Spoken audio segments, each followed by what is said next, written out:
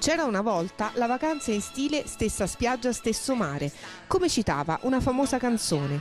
Ma oggi al mare gli italiani cosa cercano? Tranquillità, relax. Mi piace molto leggere e studio anche. Divertimento, tranquillità, allegria. Qua in Versilia c'è tutto, per fortuna, chi può fare sport, si può divertire, chi può stare tranquillo. Noi veniamo da Parigi, veniamo da diversi anni. Mio figlio sportivissimo, fa lezioni di surf, mia figlia ha una banda di amiche pazzesche. Questo.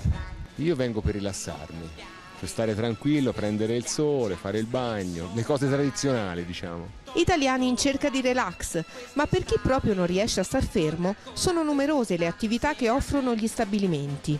Luca, ciao, che state facendo? Stiamo facendo una scuola di surf, lezioni di surf qui sulla spiaggia. Quando ci sono le onde facciamo surf e nei giorni di mare piatto facciamo delle belle uscite, lezioni con le tavole SUP che si utilizzano con la pagaia. Io vedo che c'è anche una bicicletta in spiaggia. Allora, per questo possiamo chiedere direttamente al nostro superale che ti spiega cosa si inventa anche con la bicicletta. Ciao ragazzi, tutta la mattina si fa surf, poi si fa SUP e poi si va anche in bicicletta qui, non è che... In bicicletta sulla spiaggia. Lo vedi? Guarda belle queste gomme, belle grosse, tranquille, con queste si può pedalare qui sulla battigia o anche sulla sabbia. E se non amate gli sport di gruppo, qualcuno può dedicarsi solo a voi. Tu offri un servizio per chi vuole tenersi in forma anche in vacanza, cioè la personal trainer, ma in spiaggia? Sì, effettuiamo in spiaggia su tutta la Versilia, abbiamo un materiale mobile, quindi effettuabile in qualsiasi bagno. Chi sono i tuoi clienti in genere? Abbiamo di tutto, abbiamo dall'anziano per fare ginnastica dolce, l'appassionato che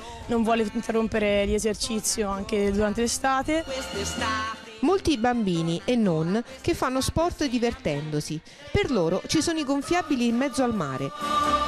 Grande attenzione anche per i disabili. Gli stabilimenti sono tutti attrezzati e lo è persino la spiaggia libera.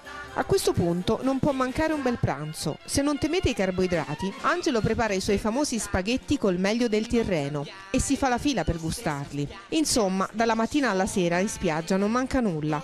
Pensate, non si rinuncia nemmeno al cinema.